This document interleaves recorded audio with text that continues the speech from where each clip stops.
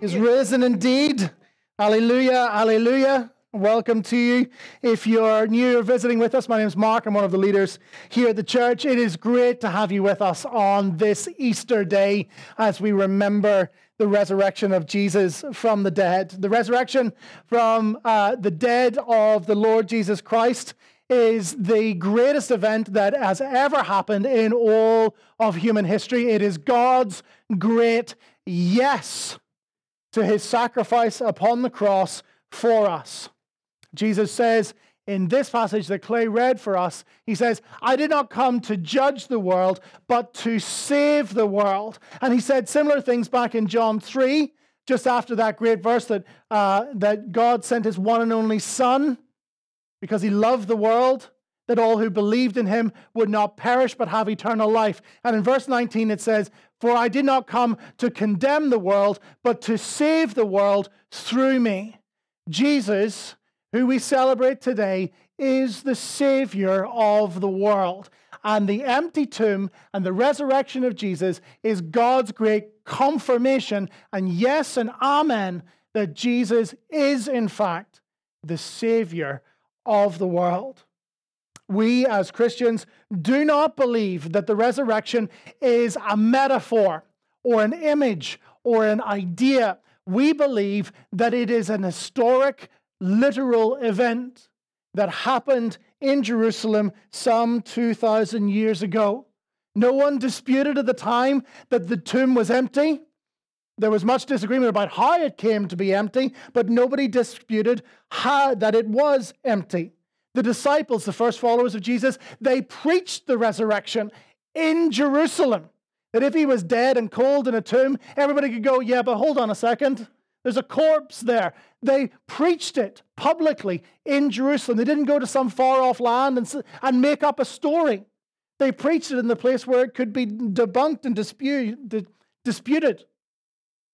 Not only that, but those same disciples and all who would come after gave their lives for this reality. It is the most consequential event ever to take place on the stage of human history. It means that we are not alone in the universe. It means that we are not alone in our lives, in our grief. It means that death is not the final word over our lives. It means that we are and can be loved fully, eternally, unwaveringly. Every person here in this room longs for two things. You long to be fully known and you long to be fully loved. To be fully known, warts and all, and not fully loved is terrifying. But to be fully loved but never really known, well, it's just sentimental, isn't it? But the resurrection says that God fully knows you, warts and all, sins and all, and fully loves you. And the empty tomb is proof of that. Jesus says in this passage, I am the Savior of the world. But what does he mean by that? What does the resurrection show us that Jesus saves us from, saves us to? Let me give you three ideas. Jesus saves us from darkness and brings us into the light. Verse 46, I have come into the world as light, so that whoever believes in me may not remain in darkness. Darkness all the way through John's gospel has been equated with a kind of a spiritual blindness. It's not really physical darkness. It's more moral darkness, the darkness of ignorance and sin and hostility to God. And into that darkness of the world, the light of the world comes to shine. We read that in the very first chapter of John's Gospel, that the light has come into the world and the darkness has not overcome the light. Darkness is not just ignorance, but it is that which stands in opposition to the light. But as I said, we know that the darkness cannot overcome and has not overcome the light, and that is supremely demonstrated for us at Easter time. On Good Friday, it looks for all the world like the darkness is engulfing the light of the world. But on Easter Sunday, the sun arose and the light shone, never to be extinguished again. In the resurrection of Jesus, light conquers darkness. Forgiveness conquers sin. Grace conquers your shame. Righteousness conquers injustice. Trust conquers, and truth conquers lies. Love conquers hostility and hatred. That is what the resurrection of Jesus means for our world. That love and truth and justice and life and light and goodness ultimately triumph. And that's such good news.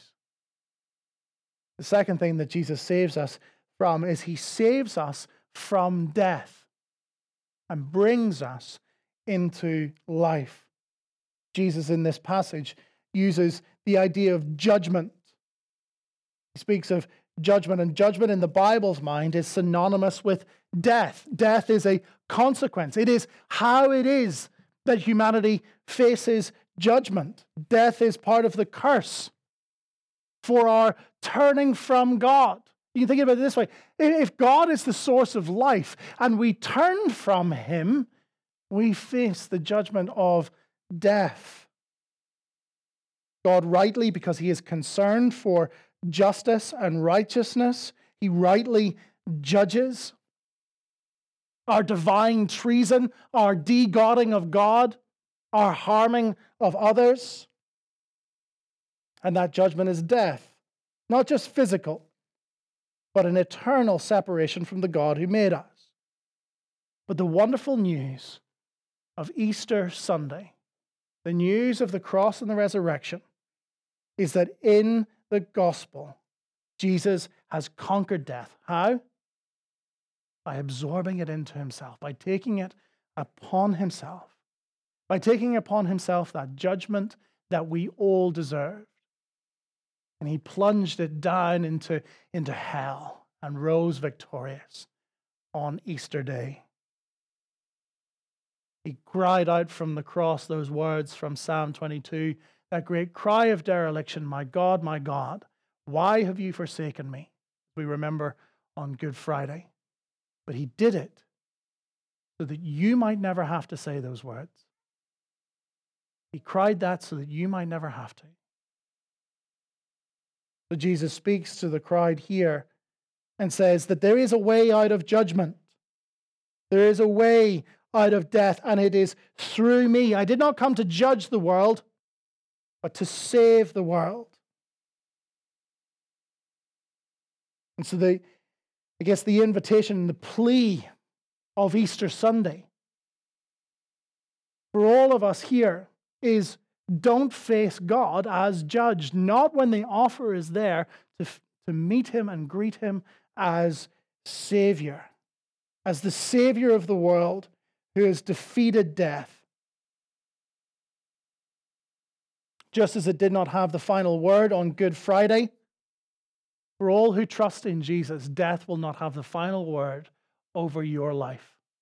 That is the great hope of resurrection and reunion and renewal at the end for all who trust in Jesus. And so we can even face grief with hope, with the hope of resurrection existence. We can face death with the hope of renewal and resurrection.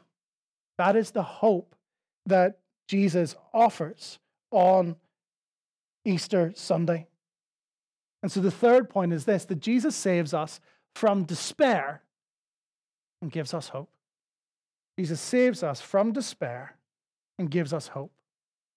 We've seen that he's delivered us from darkness, he's delivered us from death, now he delivers us from despair.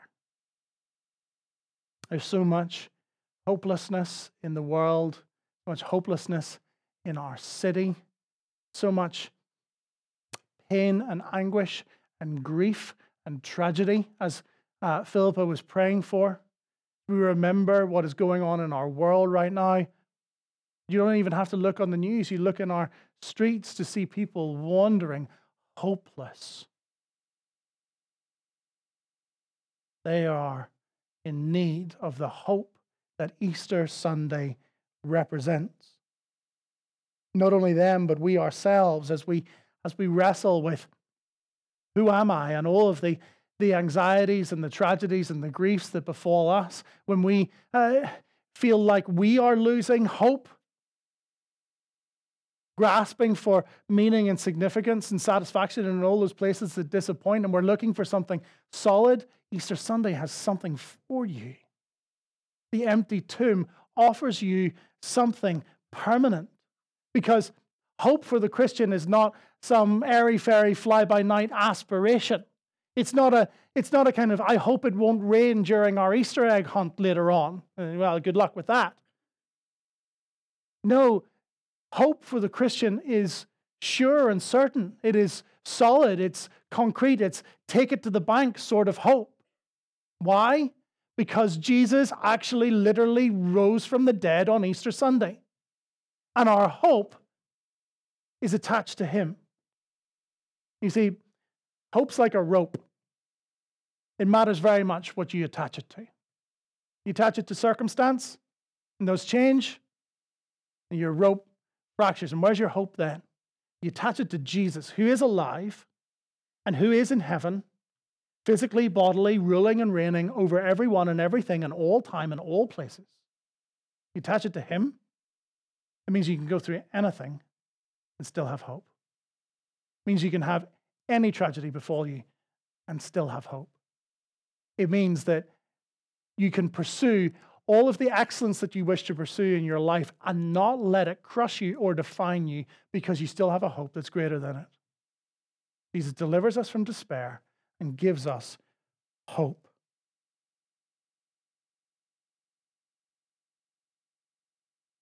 The resurrection of Jesus says that none of the tragedies or anxieties of this world will be final. And in this passage, he talks about something that maybe looks kind of slightly oblique. He talks about the Father's commandment. Let me remind you of verse 49. For I have not spoken of my own authority, but the Father who has sent me has given me a commandment, what to say and what to speak. And I know that his commandment is eternal life. What I say, therefore, as I say, the Father has told me. What is the Father's commandment that leads to eternal life? Do you see? And because this is what he says, and I know that his commandment is eternal life. So Jesus is obedient to something that leads to eternal life. There's a command that the Father has given the Son that leads to life eternally for us. What does he mean? Well, I think probably what he means is he's talking about the Father's mission, the Father's sending of the Son into the world. The Son goes in obedience to his Father. He takes on flesh. He lives our life, and he dies our death in obedience to his heavenly Father.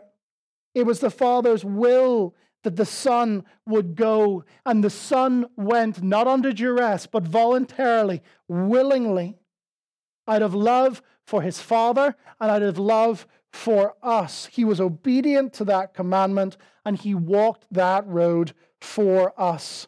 And so the cross, the command to go and to lay down your life as a sacrifice, as the Lamb of God who takes away the sin of the world, the cross is that means, the fulfillment of that commandment that leads to eternal life. It is Jesus' obedience on our behalf that leads us, that gifts us eternal life.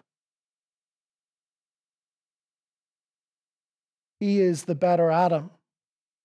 Adam stood in that garden all those millennia ago and said, not your will, but mine be done.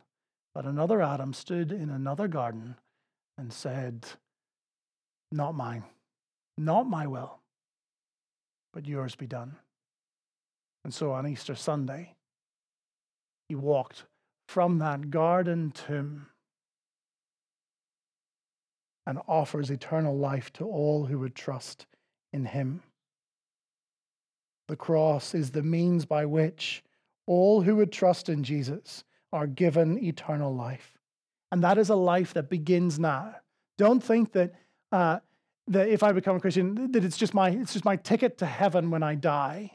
That's when I get my delivery of eternal life. No. For the Christian, the person who is trusting in Jesus, your eternal life begins today. If you become a Christian today, or began the day when you first trusted in Jesus. And that eternal life changes you now. Every part of you, your mind, your love, your desires, your values, transforms your relationships and transforms how you view your work, transforms your identity and what it is that you put your hope in. Eternal life starts now, achieved for us by the cross and gifted to us. And so we have a hope for the future because of the resurrection. A sure and certain hope that every injustice that has befallen you will finally, one day, be answered. A hope that all of our sufferings now are not in vain, but are in every part purposeful and meaningful and significant and used by God to bring good through that difficulty. It is a hope that one day all that is sad will come untrue.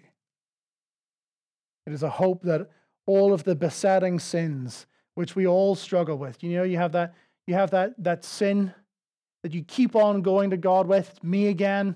Yes, it's the same sin. Yes, I need forgiveness again. Yes, I'm sorry again. You feel wearied by it. The resurrection offers you hope that you have a Father who is never discouraged by that prayer. But the resurrection also offers you hope that all of those besetting sins which discourage and plague us now will one day be gone. You can scarcely imagine it, can you? It is a hope that one day every precious tear that we have shed will one day be wiped away. That is the significance of the resurrection for you today. And all of this is only true if Jesus rose from the dead. I mean it quite seriously. I said it on Friday, I say it again. Christians are by nature supernaturalists. We don't believe that this is a metaphor. The Archbishop of Perth in Australia was asked once by a journalist. And he said, if archaeologists did excavating in Jerusalem and they found the tomb of Jesus, and by carbon dating and DNA evidence, they were able to establish that this really was the body of Jesus of Nazareth, would it affect your faith, Archbishop?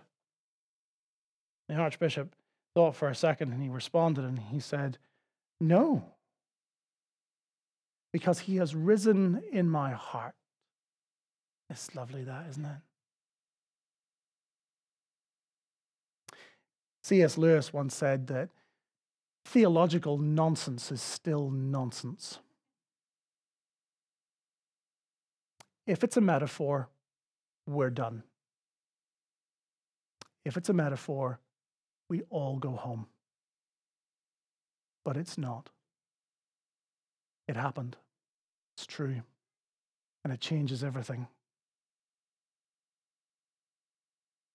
That is what we celebrate today. It is this news that is changing the world, this news that Christ has died for sin and rose again in victory. It's been changing lives all the way through the last 2 millennia. It's really quite remarkable. It's actually one of the proofs for the resurrection that how could this small Galilean sect explode in such a way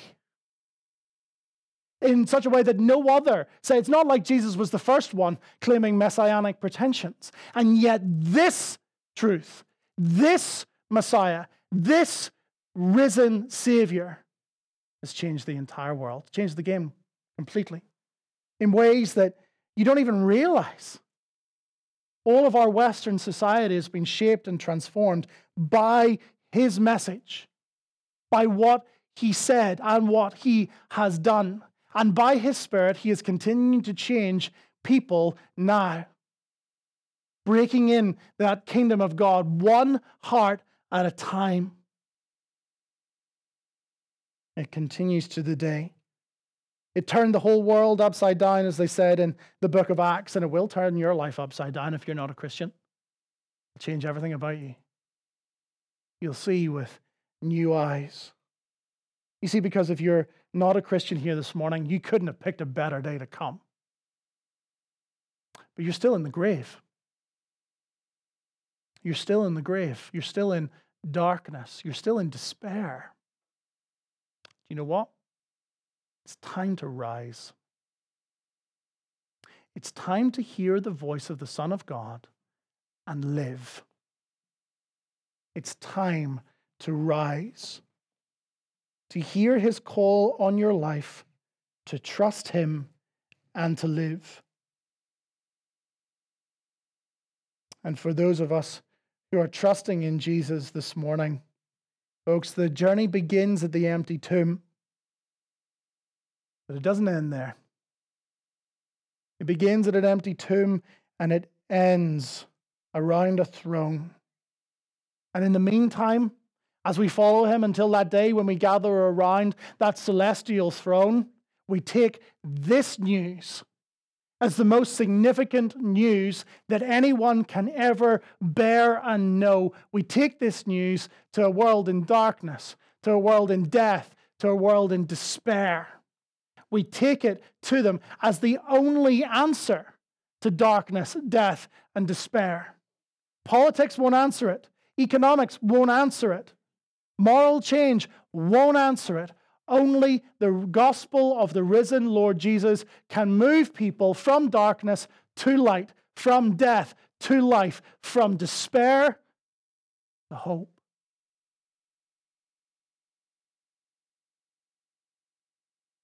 This is why we exist. This is why we exist as a church. It is good to remember that, and in a sense, we pledge ourselves, yes, every Sunday. That's why we gather on Sundays, because every Sunday is like a little mini Easter. But on Easter Day, again, we remember why we are here, why we exist in this city, in this time, in this place, for these people. Because Jesus is alive. Because he is ruling and he is reigning. This is why we seek to grow and develop and mature as a church. This is why we want to connect people to Jesus. This is why we want to grow them to spiritual maturity. This is why we want to serve one another in the community. And this is why we go to the nations. Why do we plant churches? Why are we sending out Redeemer, which, Lord willing, will have their first service this Easter Day in a year's time? Why do we do it? Because we believe that Jesus is alive. We believe that we have the only message that can bring people from darkness into light, from death to life, from despair to hope. This is why we do what we do. This is why we will continue to do what we do. This is why every one of you serves, because of the conviction that Jesus is alive. This is why we raise our voices in worship and teaching one another, because we believe that Jesus is alive. And we do it all to the glory of God the Father.